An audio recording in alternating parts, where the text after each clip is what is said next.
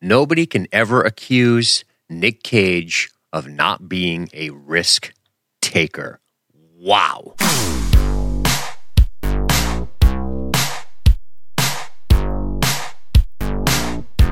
This is probably the most anticipated film for me on the Real Quick podcast after watching the actual trailer. This movie is utterly bananas. And, spoiler alert, I fucking love it. I really dug Mandy. And for so many reasons. And I'm going to spend a lot of time talking about those reasons for the next 30 minutes or so. But I think what I really want to focus on with this movie, what I really want to get to is Nick Cage. Now, on the Science Fiction Film Podcast, we covered the film Con Air, and we knocked Nick Cage around a little bit. And if memory serves, and I hope it does, I remember thinking to myself, there's no reason to feel sorry for Nick Cage. He's not a joke. I think the term "he's a joke" came up, which I don't remember. I seem to recall disagreeing with. The tape may say otherwise, but we did make fun of the caginess of it, as it were. But I will say this, listener, Nick Cage does not need your pity because he is a man that works his ass off. He does a ton of shit.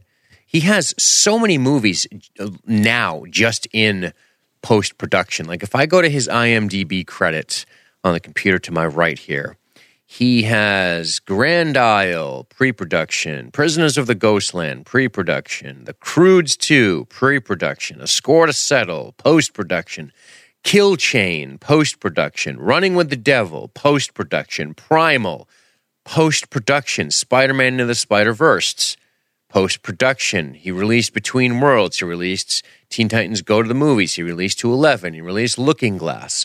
All of that shit has come out for Nick Cage since his role as Red Miller in Mandy. This dude works a lot. And it's not just that he works a lot. Nick Cage, say what you want about him. He's done a lot of movies. He's done a lot of movies that you could probably argue are just not particularly good. Right? I'm sure you can make the argument. I'm not here to indict Nick Cage on his career. That's not my place. We've talked about him before on our other show, Science Fiction Film Podcast, because we cover The Rock as well. But I will say this about Nick Cage. He is a risk taker. Nick Cage is not afraid to go into roles fearlessly. And I know it's hard to measure that. It's hard for somebody who doesn't know him, never met to him, never talked to him to measure that. The only way I can really do it is by looking at the choices he's made in film, the movies he has decided to be in over the course of his career, and how some of them are just so varied. You can't pin Nick Cage into a particular genre, can you? You can take the great actors that we know of. You can take the great actors such as, say, Robert De Niro and kind of pin them in certain roles. But Nick Cage, you can't. And I'm not suggesting Nick Cage is a better actor than Robert De Niro, but I am suggesting that Nick Cage has a much more varied career than Robert De Niro. I think I'm safe to say if you do something like Raising Arizona or, Vampire's Kiss or The Matchstick Men or 8 Millimeter or The Family Man or Gone in 60 Seconds or, take your pick, right? These are, and then action films, legitimate action films, like we've already discussed. This is Nick Cage to a T. He is good at taking on a variety of roles. And there is something about Nick Cage that is compelling.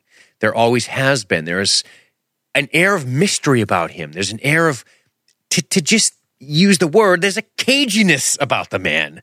And I don't mean that in the literal sense. I mean that in the descriptor as his last name, in that he brings something unique to roles. He's a very interesting man. And that's something that I really like about him in this role as Red Miller. And I wanted to come out of the gate strong on Nick Cage because I think Nick Cage is a big part of this movie, but not all of the movie. This movie is so out there. You have to experience it. Mandy, to me, is like sex, is like standing on top of a mountain, is like flying in an airplane. You can't understand it by my description. You have to experience it for yourself. I can regale you with the pleasures of the flesh, but until you actually experiencing them yourself, my words are going to really fall flat. Now, as a podcaster, that's a bit of a problem. So I'm going to do my damnedest to explain to you why Mandy is just such a compelling film. First, it is a movie that handles a couple of different genres. It's very psychedelic. It has a 70s feel to it by design. It is a revenge film, no doubt, because, and spoiler alert, the titular Mandy is murdered, and it sparks this entire revenge film. It is a horror movie, but it also likens back to the Fangoria of old. It really does. It goes back to this homage almost to Hellraiser, these demonic bikers that are summoned with the horn of Abraxas. I mean, this is, and it's fantasy, right? That's the next point. When you're standing there, I mean, you can equate the horn of Abraxas to the box that they come from, that Pinhead comes to our realm from Earth. There's similarities there. But in this film, it feels different, right? In Hellraiser, it definitely feels more like a horror than it does fantasy. In Mandy, because of the tone throughout the entire movie, it feels very fantastical to me. The movie is very phantasmagorical. That is no doubt a certainty. And even though the film has flirtations with multiple genres, the film makes a great effort in staying tonally consistent. When you sit down to watch Mandy, the reason it's so hard to describe, as I've already said, is because the tone is very unique. It has odd colors. It's very artistic. You can tell the director, Panos Cosmatos, had a very clear vision here, a very unwavering vision on what he wanted to accomplish in this movie. And he did it. And it's hard to have multiple genres in a movie and even tiny bits of comedy. And that's the Cage part, right? There's a couple of moments of comedy in a largely dark film. And that's Cage. It's hard to take multiple genres. It's hard to take multiple genres and maintain something consistent throughout. It's like you have this genre, which is, it's got a fantasy element, it's got a horror element. That's 2. You got a revenge plot. That's 3. It's very psychedelic. It's 4. There's a sort of an homage to the films of the 70s. That's the hard grit. That's year 5. So take 1, 2, 3, 4, 5, and let's go say 5B for a tiny bit of comedy. Take all 5 of them. You're going to stick them on a skewer like you're making a kebab, and you're going to throw them on the flame that is Panos Cosmatos' the director, his vision. And that skewer that goes through all of them is him. And that is the theme. And somehow he manages to go through all of those genres, put it on the tasty, delicious grill. This metaphor is ridiculous. And cook up an awesome movie. Man, this movie is a lot of fun to watch. It's out there. You're compelled. You don't ever want to look away. When you get up to grab a drink, you pause it. And visually, it is so striking. And there's something just so fun, awesome, dark, sad about this movie. And the characters are pretty cool. I mean, even though there isn't many speaking lines from Andrea, I think her name is Riseborough, she plays Mandy, the titular Mandy, and Linus Roach as Jeremiah Sand. He's like this cult leader. Those are your 3 mains. We talked about Cage. I want to talk about Andrea Riseborough for just a second. This actress is really good in this role, and it's really hard to be silent and to convey what feels like somebody who has a past that we never really learn about. She doesn't say a lot. She has, like, something's wrong with one of her eyes. You feel like the iris and pupil are larger than the other eye. And there is a scar under her cheek on her other eye. And she has this quiet, elegant, and graceful beauty to her, for lack of a better word. And there is something compelling about just the way she is on frame, the way she is on camera. This is one of those actresses where you just, I can imagine where they just say she, quote, has it, end quote, right? You got it, kid. This is her. I feel like while I'm watching this woman on screen, despite not saying much, she really gives you a sense of a past that is haunted, a past that is damaged. And you get that from Cage as well. Whenever Cage plays these quiet roles, you always get this sense of just he's had a rough go, right? You get the sense that he's had a rough go. And together as this couple, I don't think they're married, but as this couple, he's a logger. You feel this damaged pasts underneath everything they do. You also get a sense of dread through the entire film a little bit. But there are these striking moments with Andrea Riseborough as Mandy moving through the woods with these monologues over it. And she has this wonder about her, but she's wearing this Black Sabbath t-shirt and this long black hair. And you think she's going to be one of those I hate my father girls, right? To be stereotypical. And she's not. She has this naturalistic feel to her. And there's this sense of wonder about her that is really compelling and kind of beautiful.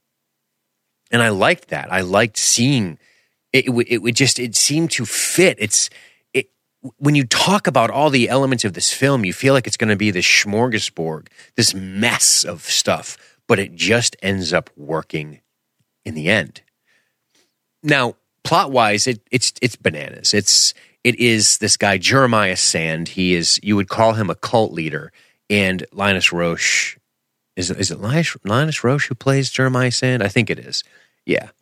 And he is incredibly intense, but not over the top. You know, this is something that I thought was done well. In a movie where demons are summoned by a mystical horn, in a movie where you're looking at it where you don't think that's probably a possibility, you would imagine that as far as villains go, things would be a little over the top, a little bombastic.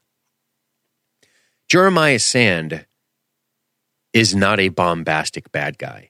There is a quiet menace to him with explosions of this massive insecurity. You know, there's this weird thing going on with the Jeremiah Sand character, and it's this frailty of his ego, this insecurity that drives him to do this terrible thing to Mandy, and Red specifically Mandy, by killing her, capturing her first, and trying to woo her and trying to be with her sexually. And when she laughs at him, she literally laughs at him at one point. He's standing before her fully naked. And it just drives him to insanity, this ego-driven person. And that's what you imagine with this cult kind of person, is this frailty of ego, this weakness of character. And in a movie where you have awesome-looking demons on cool motorcycles with great costumes, you would almost imagine that you are going to get a bad guy that is just wildly over the top. And he isn't. There's a quietness about him that is unsettling. And the fact that Mandy sees him through these psychedelic visions because she gets drugged just adds to the mystique of the whole character. It adds to the tone of the entire movie. And I got to be honest with you, man. This movie was compelling enough for me to buy, so I own it, number one. Number two, I am going to keep a close eye on Panos Cosmatos' career. His filmography is brief. 8 years ago, he did a film called Beyond the Black Rainbow. I'm told I really have to watch this movie. I'm told it's definitely worth a watch. So I'm going to put that on my list to watch. I don't think I'll cover it on this show because it's a little bit older at this point, but I do want to watch it. And Mandy, so that's all he's done. He was he worked in the camera and electrical department on Tombstone back in 1993. So that's kind of neat. And he's a fairly young guy, if I'm not mistaken. And at least he appears young. He doesn't seem particularly old to have been on a film in 1993. I'm sure he's a very young man at that time. So shout out to that.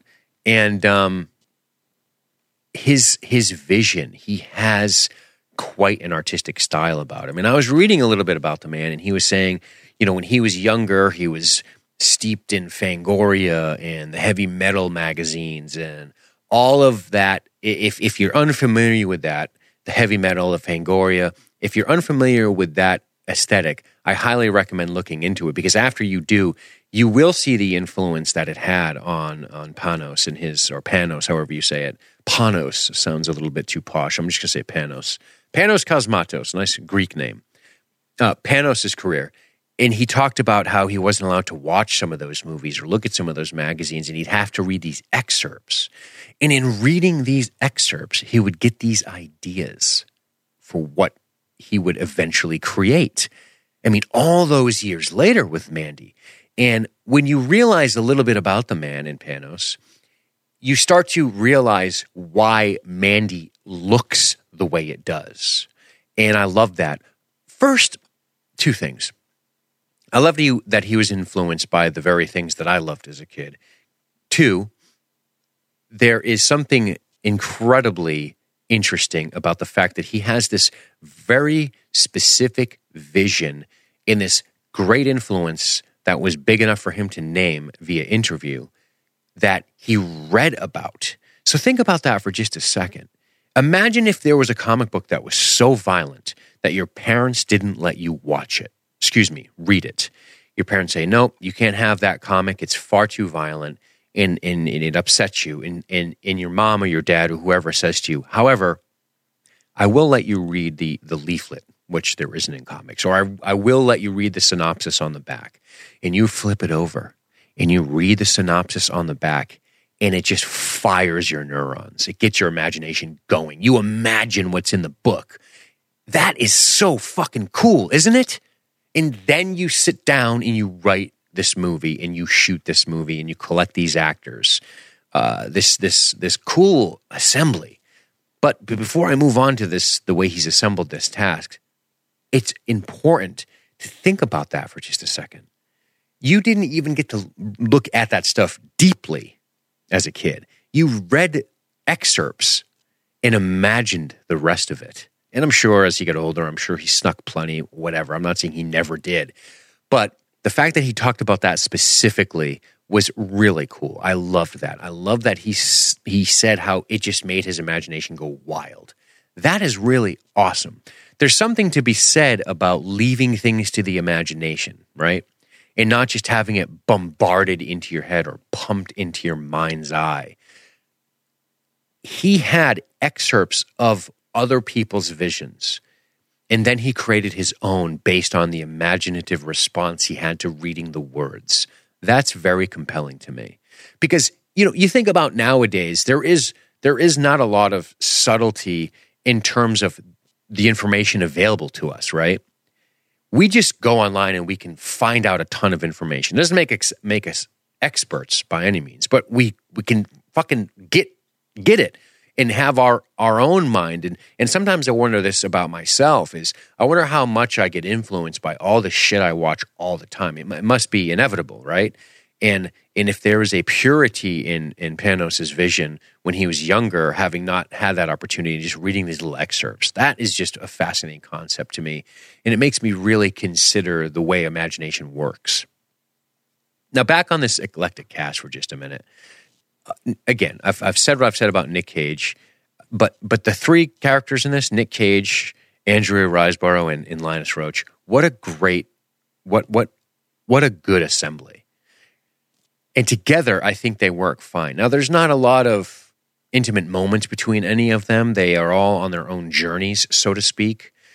But they do get into the Jeremiah Sand character a little bit. This moment where he's crying, literally crying, because of he just drives by Mandy one day and she's whimsically walking around in this Panos vision, right? In this fantastical film, this phantasmagorical, thing that we've seen. And he becomes quite taken with her and he must have her, right? It's that I must have her, this cultish entitlement kind of thing that this man has. And when she laughs at him later in the movie, he has this moment in the mirror where he's just crying and mad at himself and telling himself not to doubt himself. And he has to rein in his ego. And it made me think about ego a lot and how it's so many people's undoing. Ego is so many people's undoing because they feel like for some reason, how dare you talk to me like that, right? We're so ego-driven. We put power in other people's hands so much. We just give other people power over us by allowing our frailty to get the better of us, and then we respond. Be it a discussion on Facebook where somebody doesn't like a movie that you happen to love, and when they don't like the movie that you love, you get this response. That gut feeling you're having is insecurity. It's insecurity at that. That's part of it. And for some people, it's like, how fucking dare they? I'm going to dominate them into seeing it my way. There's that too, and we all are guilty of a little bit. But this movie takes it and it twists it in this weird lens, and it shows you what happens when somebody has all this power and this weird cultish mentality. And not just that, not just the ego that gets in the way, but the overwhelming desire to act upon the impulses that the ego presents. That's cool. That's a cool character with Jeremiah Sand. And there's nothing redeeming about him other than he is a phantasmagorical look in the mirror at ourselves at times, right? He wants to be wanted. We all want that, right? Even those of us who pretend to be loners and say we don't, we do want to be wanted, right? That's part of the human condition. Assuming mental health issues aside, we all want to be wanted. We all want to belong. We all want to be desired by people we find sexually appealing, right? That's part of our biology. And we all want to have a sense of control over the things around us. And Jeremiah Sand represents those things, but in a much more twisted and maniacal way, I guess is the best way to say it. And the other thing I like about the aspects of the cult are the characters. You know, Brother Swan is one of the characters played by Ned Dennehy. And they just seem so regular looking. If they were at the grocery store, outside of maybe Jeremiah Sand, who has the cult leader, long flowing hair, shirt off, giant crucifix on, weird pants, right? Outside of that kind of thing, that homage to the 70s, as I've said earlier, they feel almost normal. Like if you were behind Brother Swan in the grocery store or Sister Lucy, you would be none the wiser. And there is something about that. I like when evil can hide in plain sight. That's a theme I've always loved. That's why I love Battlestar Galactica, the Cylons hidden among the fleet. That's why I love Deep Space Nine, the changelings. They're hidden amongst you. You don't know who they are. You don't know what secrets they have. And, you know, if you were to follow Brother Swan, just imagine that for a second. You're behind Brother Swan, and you follow him home one day to this place, to this madness. That's so compelling to me.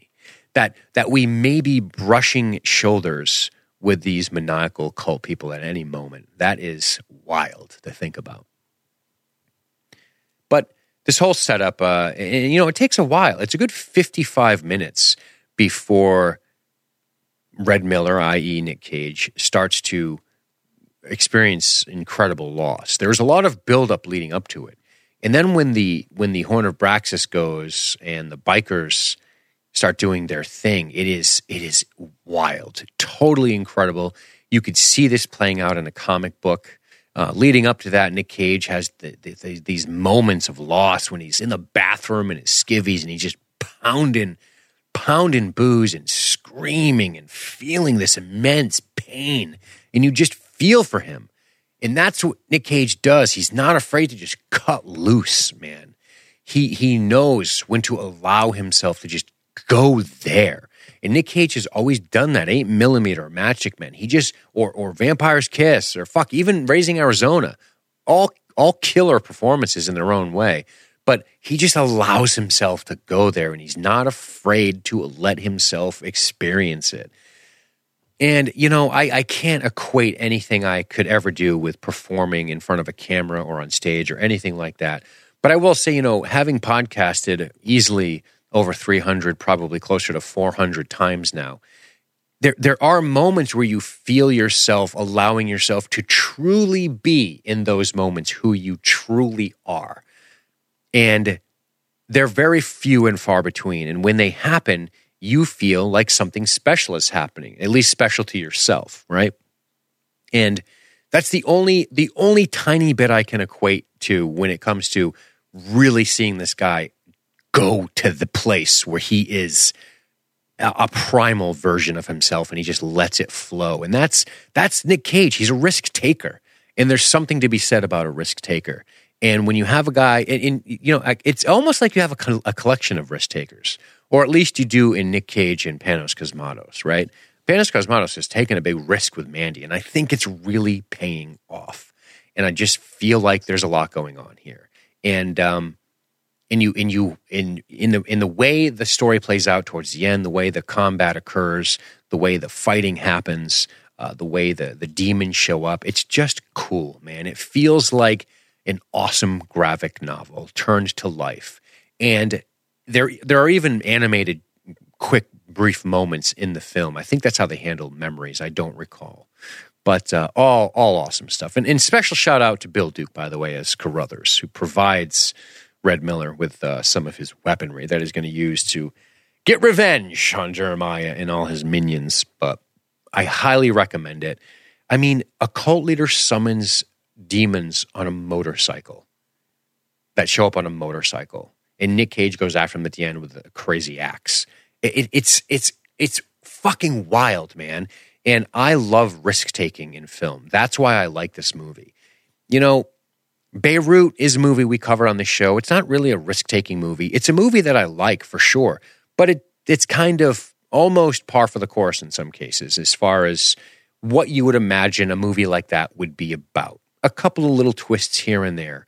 But as soon as you push play on Mandy, you're watching something different. You're watching something different. And all of the things I've talked about here for the last half hour or so are exactly what you would imagine based on where Panos comes from, Nick Cage history. All of this stuff is what you get when you have Panos, this vision that he's made and just it's happened.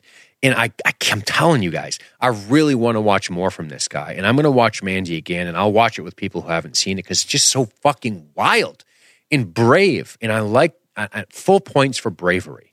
And Cage is great.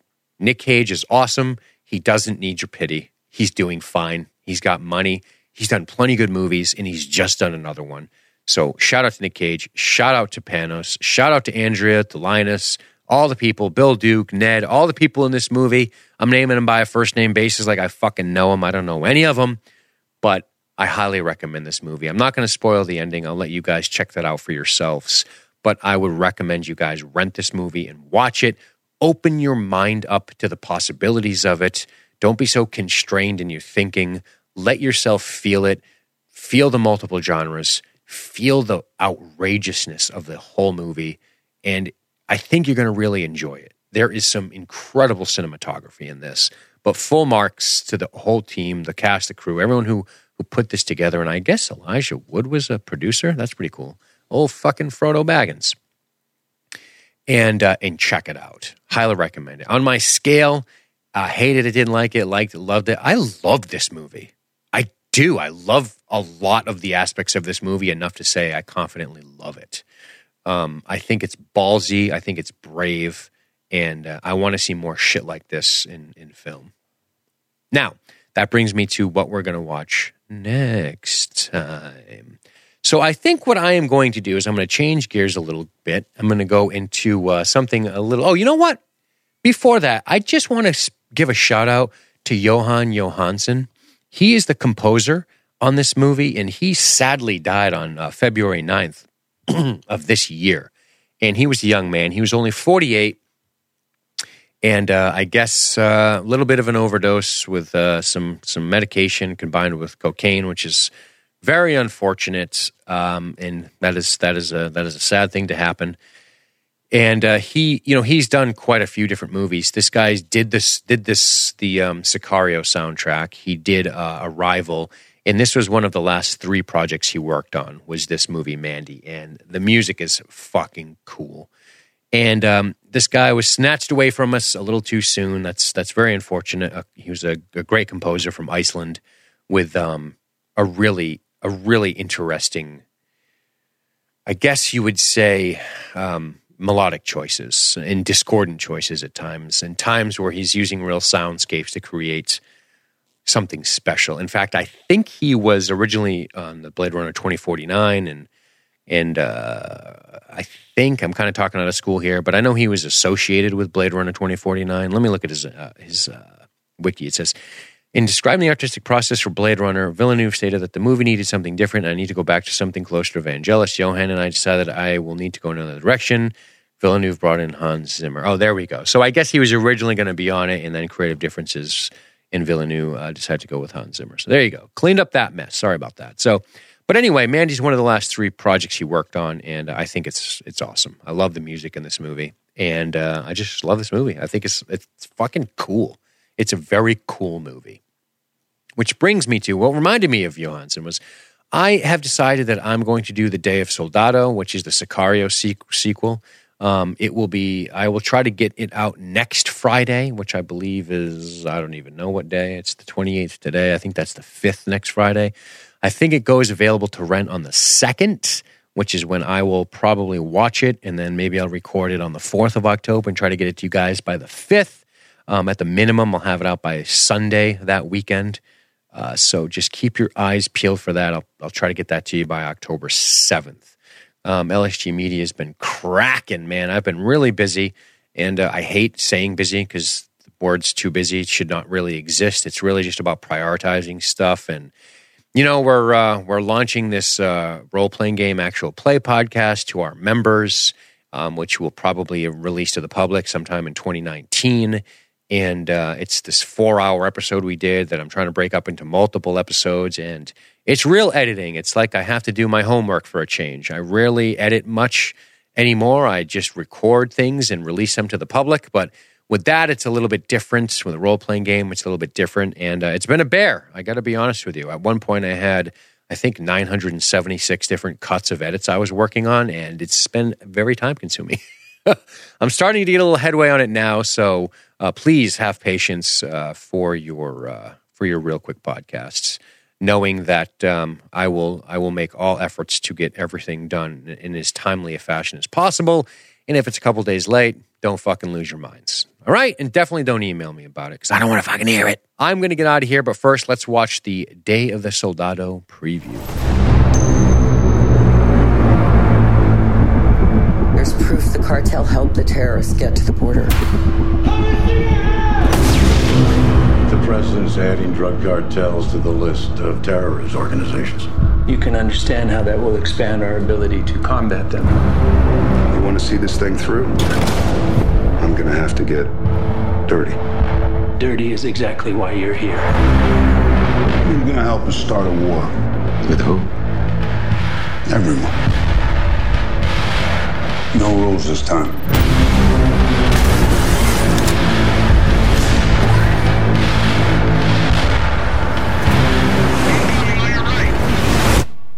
All right, so look, realistically, I'm expecting a little bit more of the same from Sicario. Now, sadly, it's not the same director, so I got to be honest with you guys, I don't have high expectations on this movie.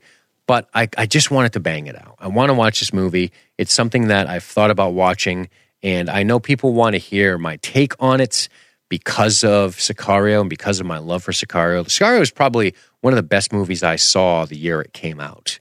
And I know that people have been wondering about how I'm going to think about this. And, you know, I know Stefano Sollima, I believe, directs it.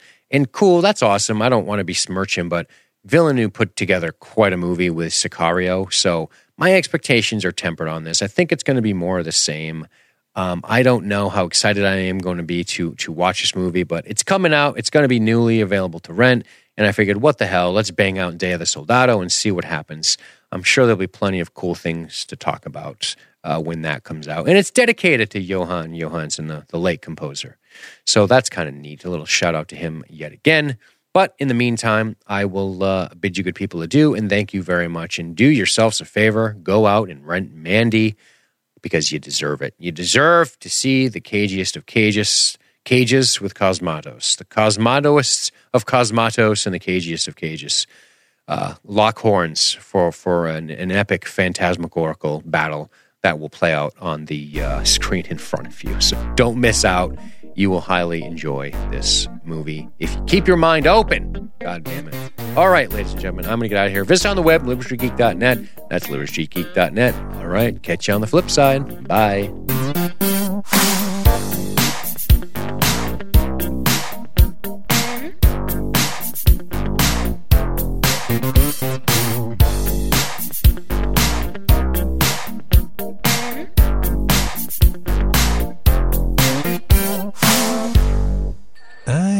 Vivid memory of the first time.